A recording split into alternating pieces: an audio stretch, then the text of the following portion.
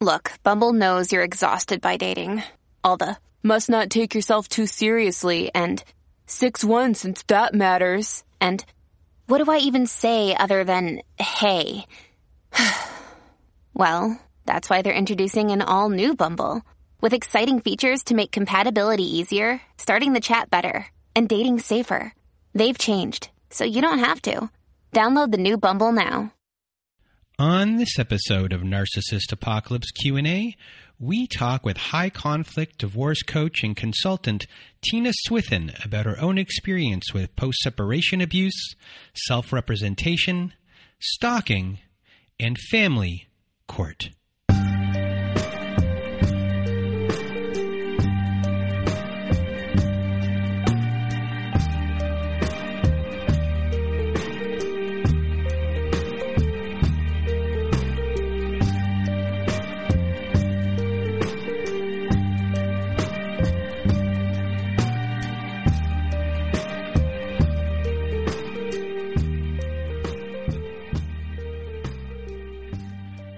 Welcome to Narcissist Apocalypse Q&A, everyone.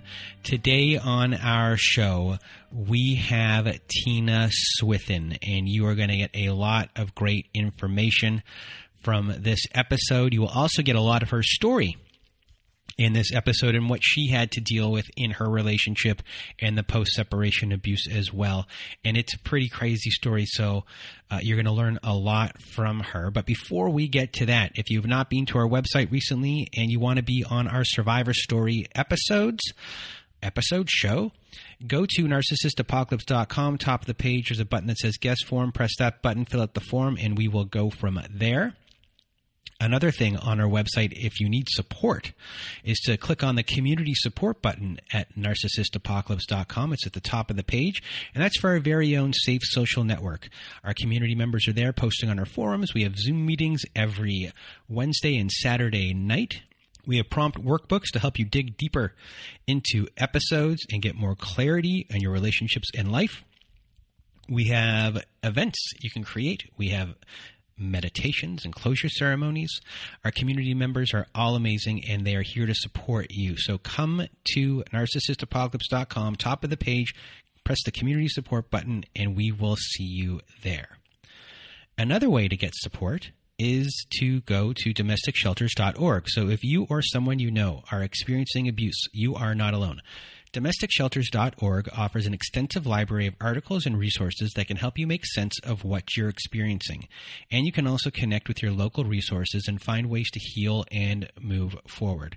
So if you go to DomesticShelters.org, you can access this free resource today. And I think that is it for today. Make it short and sweet. So a big thank you to Tina Swithin for being part of our show and sharing all of her knowledge. You're all going to learn a lot today. So a big thank you to her. And now, without further ado, here is my episode with Tina Swithin. Welcome to Narcissist Apocalypse Q&A, everyone. With me today, I have Tina Swithin. How are you? I am doing fantastic. Happy to be here. Well, thank you for being here. And for those that do not know you, you are a divorce coach and a consultant while acting as your own attorney in a high-conflict custody battle that turned into a worst-case scenario for your family. It's everyone's worst nightmare. And you had to go through a 2-day trial. You had over 40 court dates. You had 2 full child custody evaluations. During that time, you were your minor's counsel.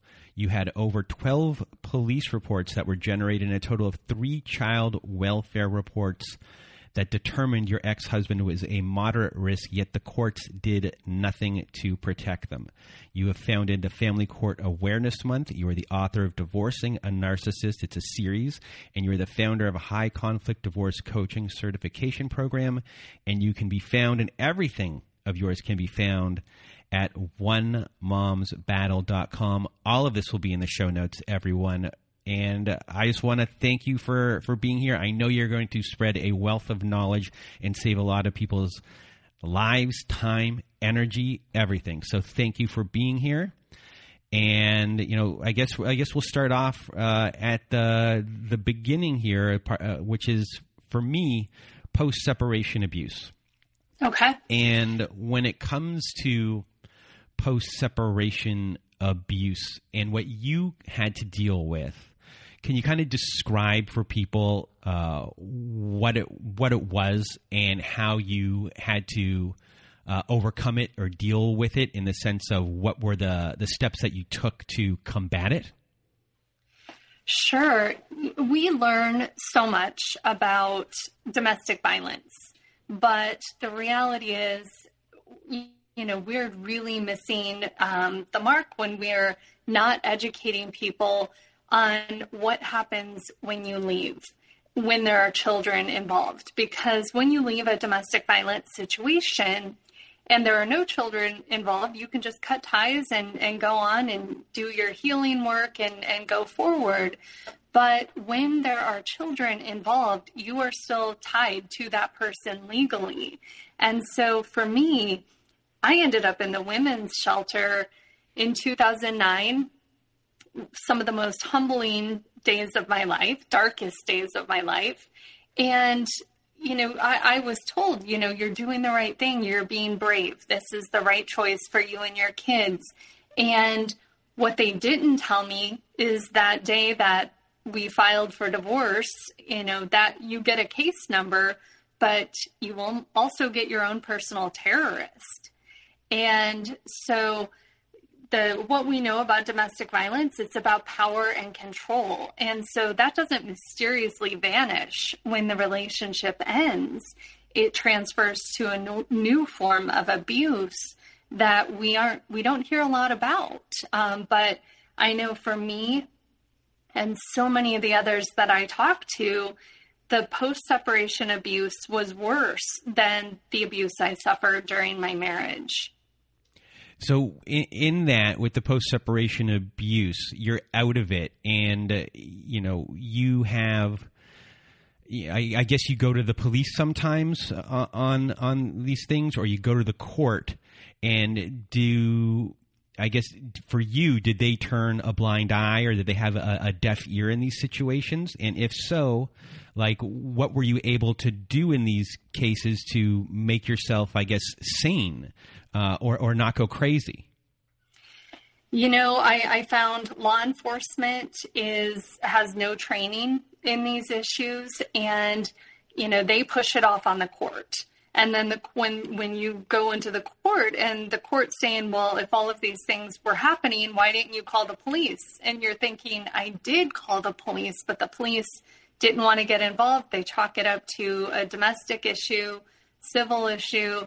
And so, there's this gap in between the two and this disconnect.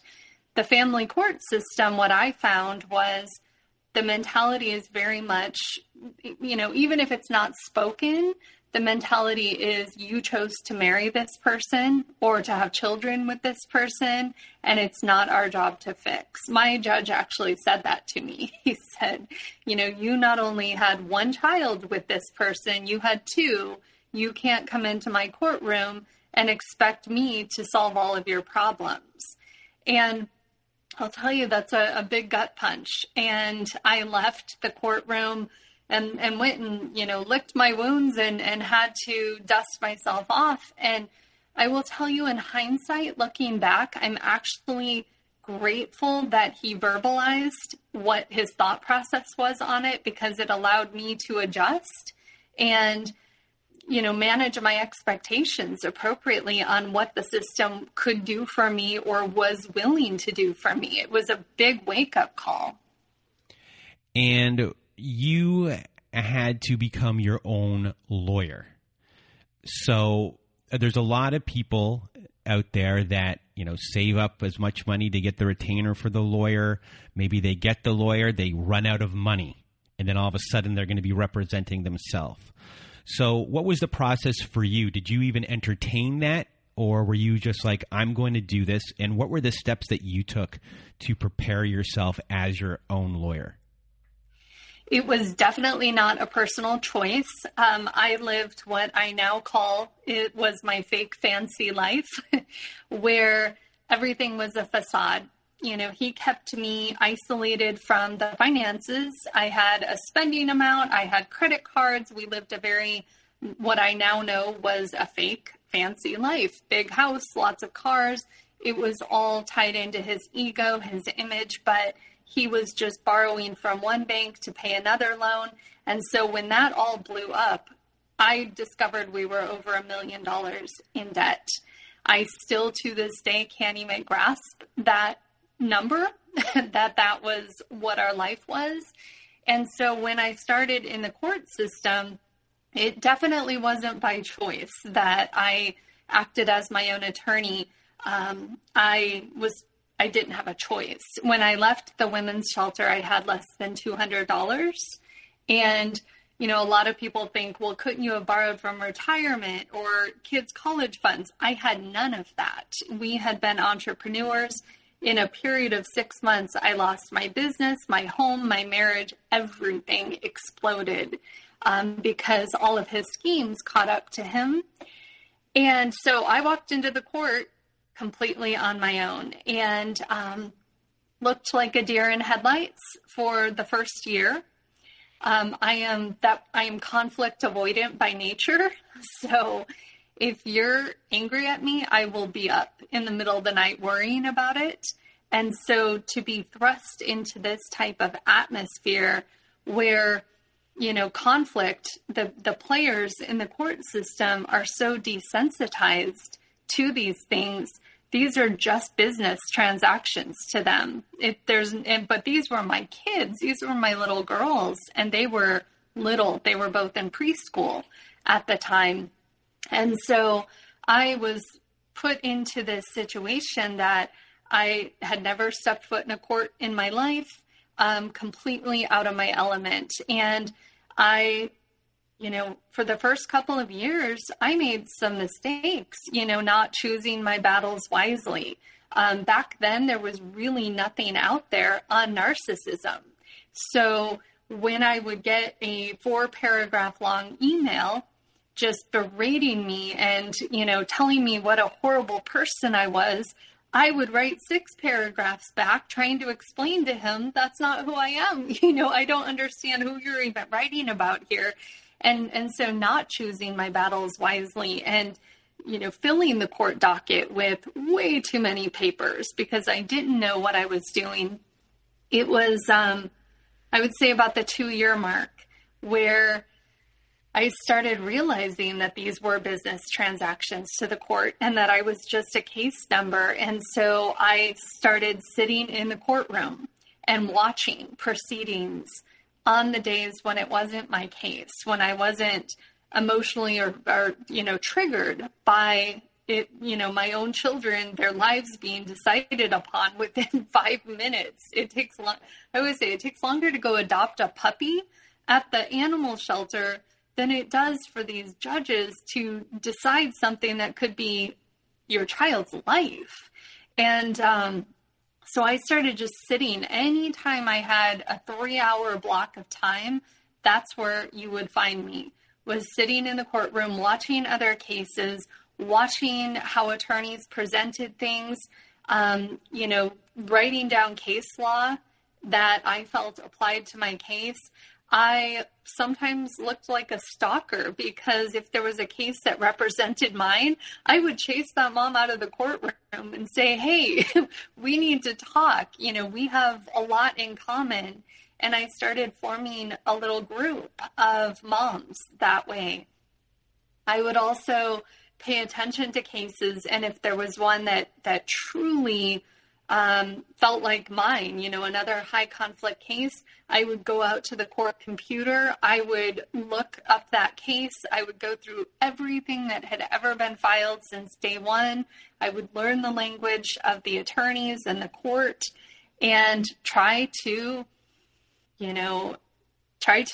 copy what they were doing. And over time I learned, that 2-year mark was a big shift for me because I went from being driven by emotions to understanding the importance of strategy. And I still had emotion. I remember so many court dates, even when I was there and I had my strategy cap on. When my kids were put in harm's way, I would go crawl into the back of my car afterwards and tuck into fetal position and cry my eyes out. It's a journey I don't wish on anyone. And if someone has never experienced it, you have a hard time understanding. You're looking at them going, well, there has to be more to the story. The courts are there to protect kids. They are not. That is not. Kids are divided like property. So I'm going to go a little off script here for a second and ask you, you're starting off here in a shelter and you have to go to court. Your kids have to go to preschool. They also have to be taken care of. You have to figure out how to make money. How did you cope and do all of these things? Because everyone listening right now who's in these situations are having a real-time trouble with their head just being above water. And so if you have any advice for them when it comes to this, where you feel like you're drowning and there's no out, there's just so much to do and you still have to eat, So how did you, I guess, emotionally get through that, and what kind of support did you have? Well, the hard part was my family's 2,000 miles away. So I was really here on my own. I live in San Luis Obispo, California. Really didn't have a local support system. And, there were times where I was having to drive to local churches to get groceries, from their food pantry. And, weeks before that, I had been driving a Mercedes. And I remember the day I walked into car dealerships, because I know a lot of business owners, with my wedding ring in hand, begging people, because my car got repossessed in the middle of all of this. And begging people to trade me a used car. I don't care what it is. As long as it turns on, I'll give you my wedding ring.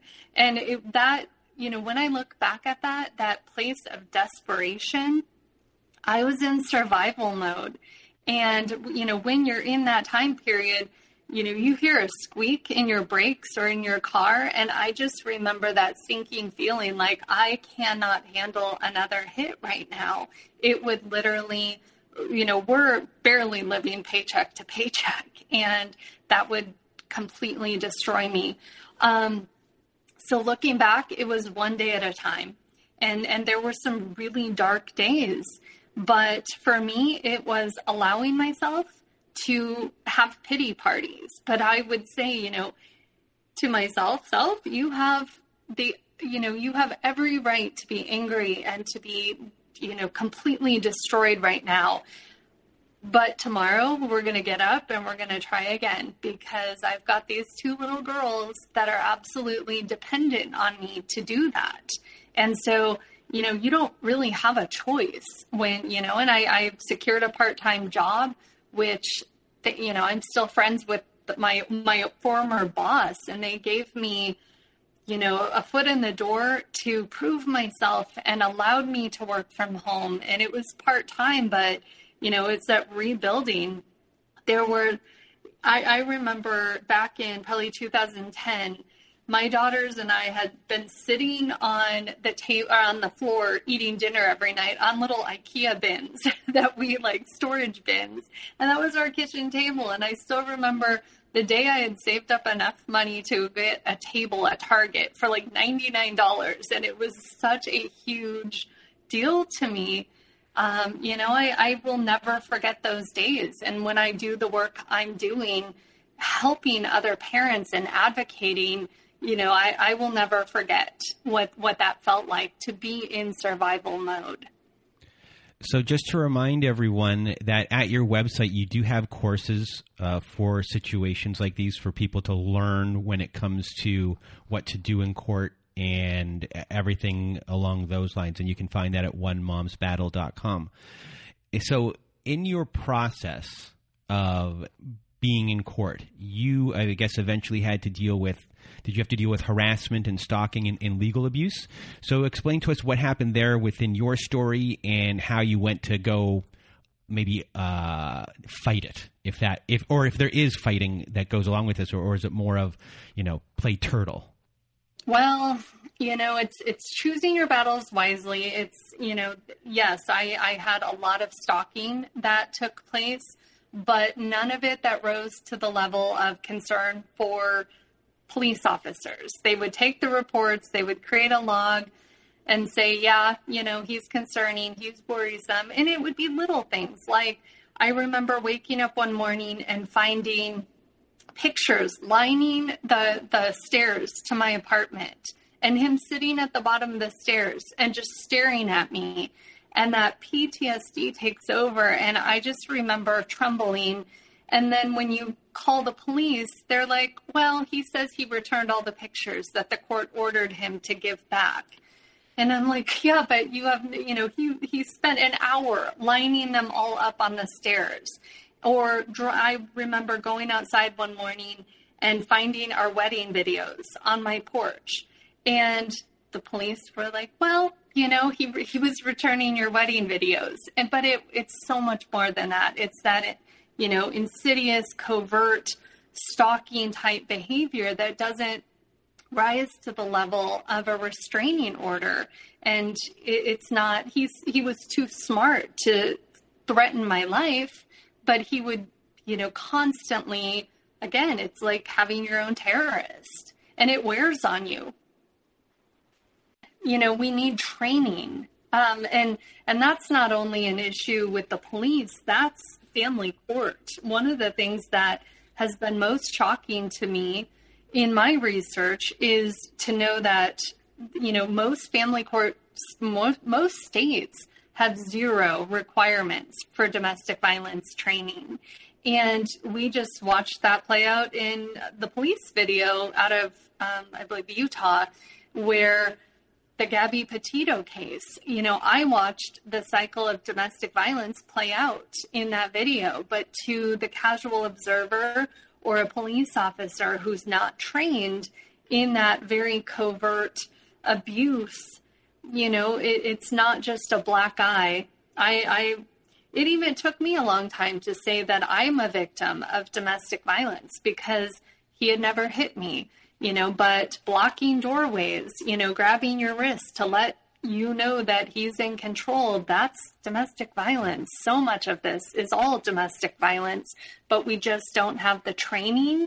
And, if there is one thing that positive that comes out of that Gabby Petito video, is that I hope and pray that is used as a training tool for anyone in a position of power. And with your specific case, and I guess maybe for everyone else, if you had to do that again when it came to things that were returned, would you ask the court maybe to say, have him return all of that stuff to the police station and I will pick it up from the police station? So there would be really these black and white situations that is that a possibility, or am I living in a fantasy land where things run smoothly? Little bit. What I found, especially in the first few years, I call it the grace period of family court, where the judge allows for really poor behavior for about 2 years. Once they get to that 2-year mark, then they start leaning in and going, why are these people still here? And who's the problem? Or are they both the problem? But, those first 2 years of my case, the court was annoyed with both of us. And so for me to ask, he had an attorney, I did not. I just remember every time I would open my voice to speak, it was almost like I was silenced and cut off. And I remember vividly one day in court in the beginning, the first year, and the judge before the court all the calendar starts, he'll go through each litigant and say, how long is your case going to take today? So they can estimate where to put you. And I remember saying, Your Honor, it's probably going to be 45 minutes. And he looked at me and he laughed and he said, you have 5. And I just, so that's the thing you're up against, where you don't have time to submit things like that. And, you are barely able to get a sentence or two in. And the court said to me so many times, I'm not going to micromanage this guy or this case. And so that, in my opinion, would have fallen into that category for the judge. So when it comes to legal abuse that you were dealing with, I guess what were some examples that happened and how did you combat that, especially as your own lawyer? Right. For me, the legal abuse for me and for a lot of victims, it is the perpetrator continuously filing motions and using the court to exhaust the other party. But for me, it fell more into the category of disregarding court orders, falsifying documents. There were so many times I would read his declarations and think, I don't even know who he's talking about. This is not me. And when you are somebody who cares about the truth and, your credibility, that is gutting in itself. And so he used the court asking for changes in custody, asking for full custody of my kids.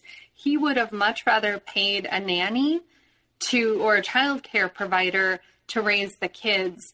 And so utilizing the court as a foundation, it becomes their stage to further abuse the victim. And most of these people, they thrive, on that stage of family court where, again, I'm like a deer in headlights, for the first juncture of that. So you said filing motions, which I guess you didn't have to deal with. Can you explain what a filing motion is and how that is abused? So a lot of narcissists or toxic individuals will file motions and put a court date on the calendar, asking for a change in custody, asking to pay less child support, all types of things. And a lot of it is very frivolous, and they're just using the court and the children as pawns.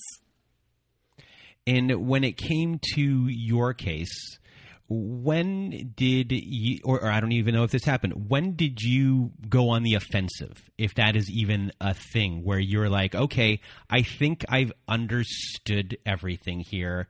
I've gained all of my knowledge, and now I think the ball is in my court. And when you think the ball is in your court, what are you able to do?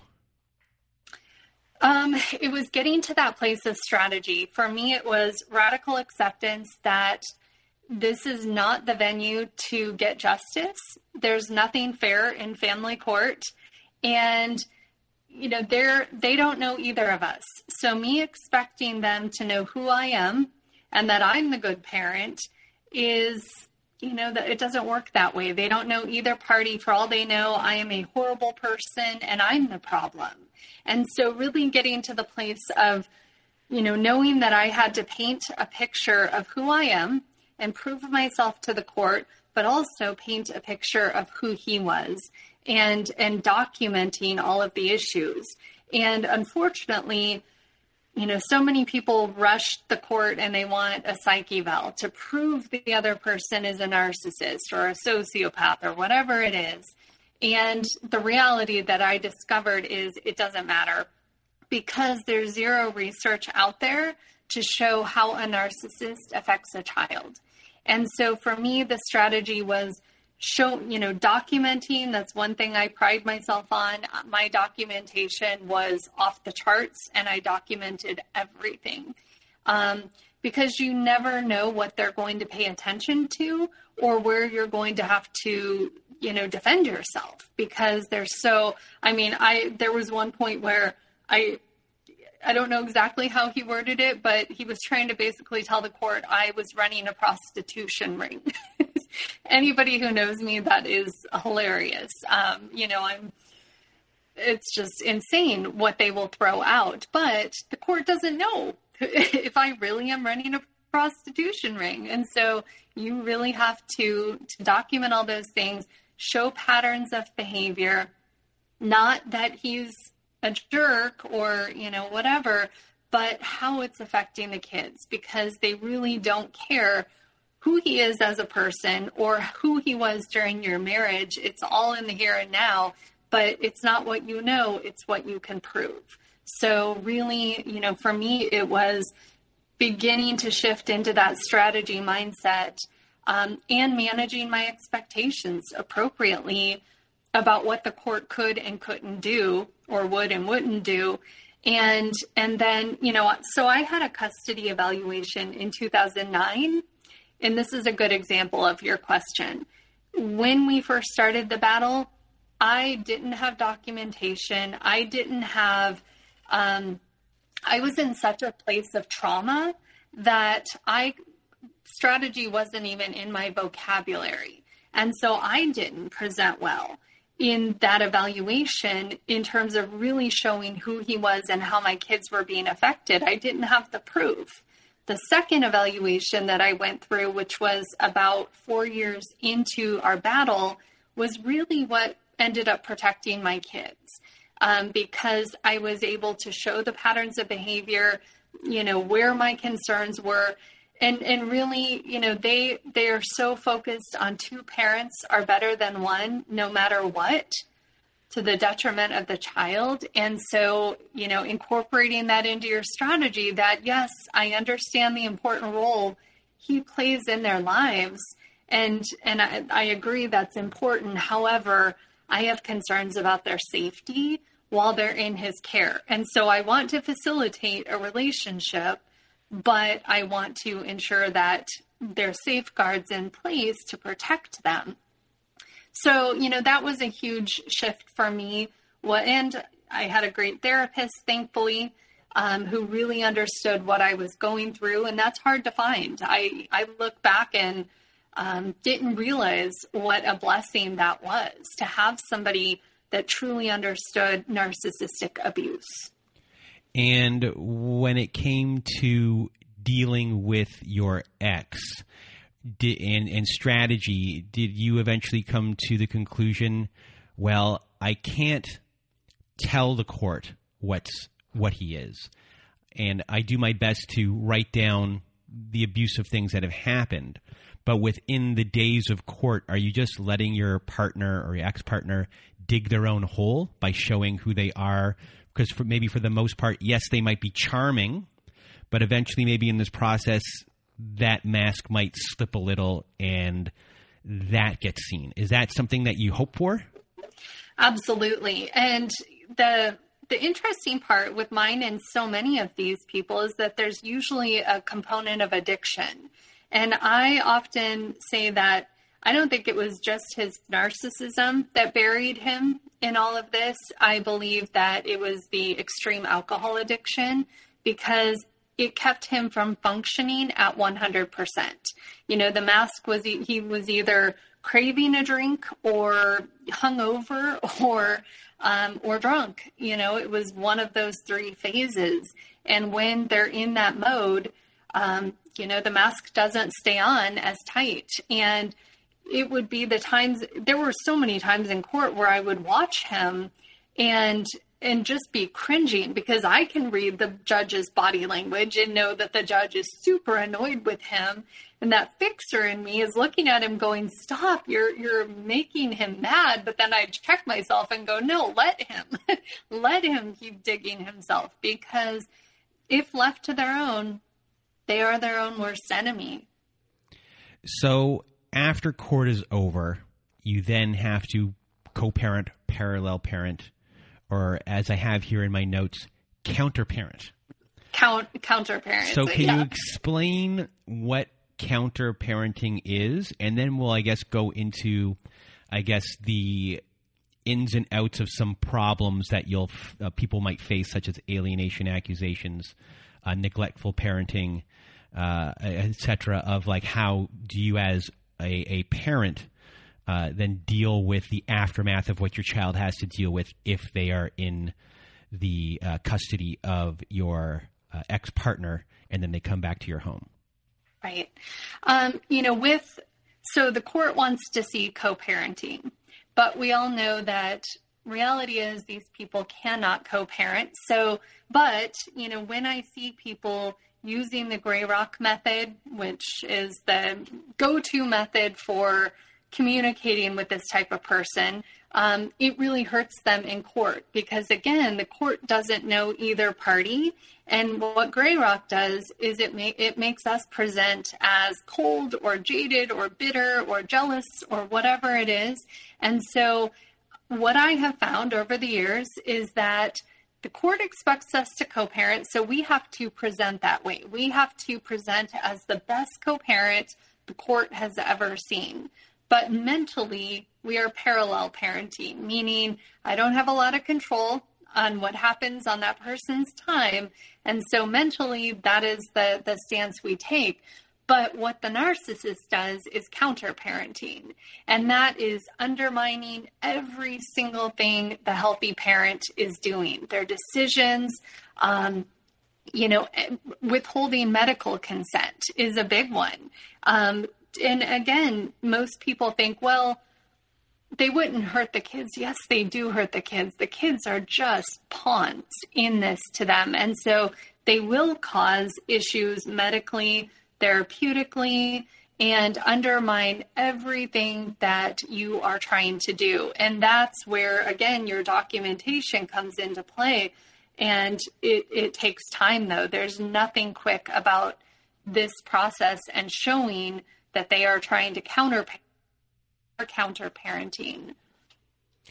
So how do you deal with alienation accusations? And is there anything you can do about that? So the go-to accusation of the narcissist in family court is you're alienating. And the reality of that, if we dig deep, it's that they never had a bond with the child in the first place because they're not capable of that, or their behavior was so abusive that the child wants nothing to do with them. But from a place of strategy, if you're taking all emotions out of it and we're thinking the way a cutthroat attorney would think, it's a brilliant way for counsel to flip the tables on their client's bad behavior and point the finger and the spotlight on the healthy parent. And it's one of the worst things to happen in the family court system, in my opinion. And the second somebody plants that seed and uses that word, it's really hard to dig that up. It just grows. And then you're almost having to defend yourself. And meanwhile, your child has a legitimate reason why they don't want to get in this person's car. This person is scary and mean. And my kids would describe it at an early age as, when there are people around, Dad's really nice. But when we get in the car or we go home, he is not very nice. And they could articulate that from being really, really little. And that's the reality is, why does it surprise anybody that a child doesn't want to have a bond or a relationship with this toxic, mean person? So how did you explain to your children that I have to send you to this awful person that you don't want to be in their presence at all? And how do you explain that to them when you want to keep them safe, but you're not allowed to? And was there any backlash from your children, I guess, against you as far as trusting you? And are there ways for parents to deal with that? Because it's such a huge thing where you want to do everything and you can't protect them. You're not allowed to protect them by law. And it obviously is going to cause – your children aren't old enough to understand what's happening. So are there ways to deal with that? Or do you put them into therapy, which a lot of people cannot afford? Right. What are the ways to deal with that? When I look in the rearview mirror of this battle. That is the most painful part of all of it, because nature intended for me to protect my kids. And your hands, the second you walk into that courtroom, it's almost like they tie your hands behind your back and you're not allowed to do what nature intended for you to do. And there is some deep pain that is still there for me, even 10 years later, 12 years later. For my kids, it was, first of all, it was teaching them behind the scenes, nothing ever to do with their dad, never pointing the finger, but teaching them in general what boundaries are, what red flags are in people, what your instincts are, that you always listen to your inner voice and you can get to a quiet place and listen. And so all of those things, never pointing fingers, but empowering them with that knowledge. But then when it came time to put them in the car with this person, and I was dealing with a person who was so unstable that there were times before I put my kids in the car, I studied or took a picture of every feature on their face because I didn't know if I would ever see them again. I truly believed he would drive all of them off a cliff just to hurt me. And I maintain that to this day. So putting my kids in a car with somebody who I know is dangerous and capable of the ultimate, for me, it was telling my daughters, Mom and Dad are working with a team of people to decide the rules and what's best for our family. And there are going to be times where Mom may not agree with them, or Dad may not agree with them, or you may not, but Mom has to follow the rules that are created for our family. And that can be adjusted depending on age appropriate, but it's a way to talk to them and express that without using terms like judges or attorneys, or, it's a way to say, hey, and I used to tell my kids, these are adult issues and Mom is doing my very best to work through them. And when you're with Mom, your job is to be a kid as much as you can, and let Mom worry about those adult issues. And when it comes to, after the fact, abusive parenting, neglectful parenting, sometimes there could be sexual abuse going on or all these other things, and you have no proof.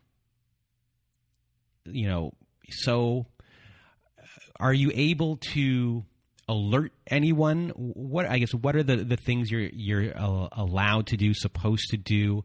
Is being overly emotional going to work against you in these situations when you're ranting and raving? Hey, is that going to look bad on you? And if so, what is the thing to do in these situations, or is it just like document? So one thing to remember is that most judges and other family court professionals are highly narcissistic themselves. So when we present with emotions, we are going to look unstable, unregulated, all of the things that the narcissist is accusing us of. So for me, that was keeping it in the bathroom of the courthouse. If I cried, I always had makeup. I could redo it and go back in and do that superhero pose in the bathroom mirror and go back in and present, and that's easier said than done. There were times where I didn't do a great job at that. In my case, we ended up with a huge criminal aspect to my case. There was my ex-husband's brother, who I repeatedly warned the court that I did not want my children around. And he frequented Thailand. He said some horribly inappropriate things. There were concerns that I had about him being around young girls. And the court refused to listen to me. They did to some degree, but about 5 years ago, not the way anyone ever wants to be validated, but he was arrested and we just finished his criminal trial and he was sentenced to almost 300 years in prison. So I had significant concerns in that category. And when there are whatever type of abuse you're dealing with, when you first of all have that suspicion, and you are right, but your hands again are tied because it's not what you know, it's what you can prove.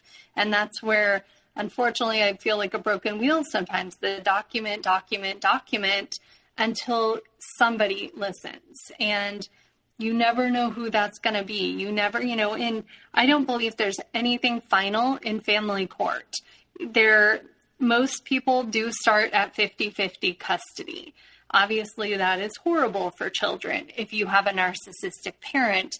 And so I have always refused to accept that any of this is the final destination, and so, okay, great, Your Honor, this is where we are right now. I'll keep coming back until my children are safe, because I need to go to bed at night knowing that I've done everything in my power to protect them. And, with my story, my kids are safe now, and, we have no contact. His rights are terminated. And everybody told me that could never happen, and it would never happen, and that it's impossible to do in California.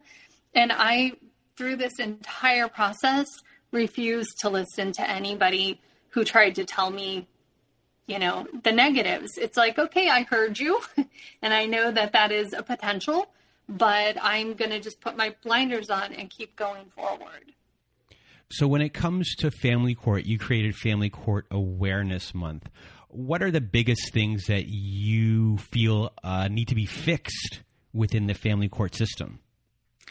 There are, we have research, we have empirical data that is available, but that is not being incorporated into the family court decision-making process. The family court needs training at a minimum on domestic violence, but they need trauma-informed training. They need to incorporate the ACE study into the decisions that they're making. And they need, there needs to be oversight and regulation. There's no recourse. I can't go back and sue anyone for affecting my kids, even though it's warranted, and for failing my kids. But, the system is protected. If that were to ever change, which I doubt it'll happen in my lifetime, you would see people leaning in and paying more attention and not treating kids like property. Yeah, one of the earliest survivor story shows or podcasts that I did was with this person named Miriam. And Miriam was framed perfectly. I mean, unbeknownst to her, she was just she had no idea these things were going on in the background until one day Miriam ended up in jail. And she ended up in jail for taking her ex's phone outside of their apartment. It was crazy. And she ended up having to also wear an ankle bracelet. She had to do she wasn't even an alcoholic, and she had to do like blow tests throughout the day. And if it wasn't for two things, one, that she had money and was able to kind of be around the court system and stay within it, which was a big thing. But if I remember correctly, there was a court clerk who was reading the case who'd been through this kind of stuff and realized and looked at it and said, this is too perfect. It was just too perfect for them. And they could see it. They read it. They're like, something's not right here. And that court clerk started, hey, we should take a look into this a little bit more, and alerted someone about it. And if it wasn't for that person, things wouldn't have started going, and things wouldn't have been able to be unwound the way they were. But it took someone with the knowledge to see, who's been through it, to see between the lines. I always used to say, or I always say, like, an eye roll is an eye roll, but or look is a look, but like, I know what that look means. You don't know what that look means. That's what this, and those are the little nuances that people are missing. And these are the things that family court doesn't. There are no nuances for family court, but there needs to be. Right. And even, watching I don't know if you saw the documentary on Woody Allen and Mia Farrow. I haven't watched it. You haven't. It's incredibly powerful and is a really good portrayal of the reality of family court. But, and I do believe some of it had to do with, she had a tremendous amount of money to fight the battle, but the reason her judge protected her daughter was because he was married to a domestic violence advocate. And so he was very informed on domestic violence and trauma. And so he was able to see through this narcissistic show or sociopath, whatever he is, and see right through what he was doing. And that's the difference in a lot of these cases. My commissioner, he wasn't a judge, but he was a commissioner, is the one who ended up protecting my kids in the end. And actually called my ex-husband a sociopath twice on our final court date. But that tells me that judge knew more than most on the topic. And most of them just, don't understand this at all. And they don't have the training, and there's the ones where they just don't care. And no amount of training is going to help, but there needs to be oversight and regulation because, if you do look at where media has gone in and said, okay, in this one state, there have been 180 complaints filed against judges and 0 of them were founded. That's kind of a red flag because I hear the horror stories and probably most of them should have been founded. So on your website, you have a bunch of different offerings. You have a high conflict divorce coach certification program. A lot of people who've been through this process after want to be coaches, want to use their experience to help other people. So going through your program would be beneficial for a lot of people. And the other offerings that you have there, what are they and how do they specifically help individuals that will be listening today? We have so many things on the One Mom's Battle website. In addition to the online courses, we have state chapters. So if you're in Illinois and you want to learn your local system, which I highly recommend, that is a huge piece of being successful and strategic. We have chapters all over the world of One Mom's Battle. And so you can join your state chapters. We do have a database of attorneys who have been recommended to us, also therapists who understand these dynamics. There are we send educational packets out to judges anonymously. So somebody can go onto our website and purchase a package for $50. And it's a really nice folder, has the post-separation abuse wheel on it. And it has the data, the research that these judges need to make child-safe decisions. And so we've been doing that for years. And so it doesn't go with your name on it. It goes from our organization. And I even follow up and try to communicate with the judges on it. So we have so many different things.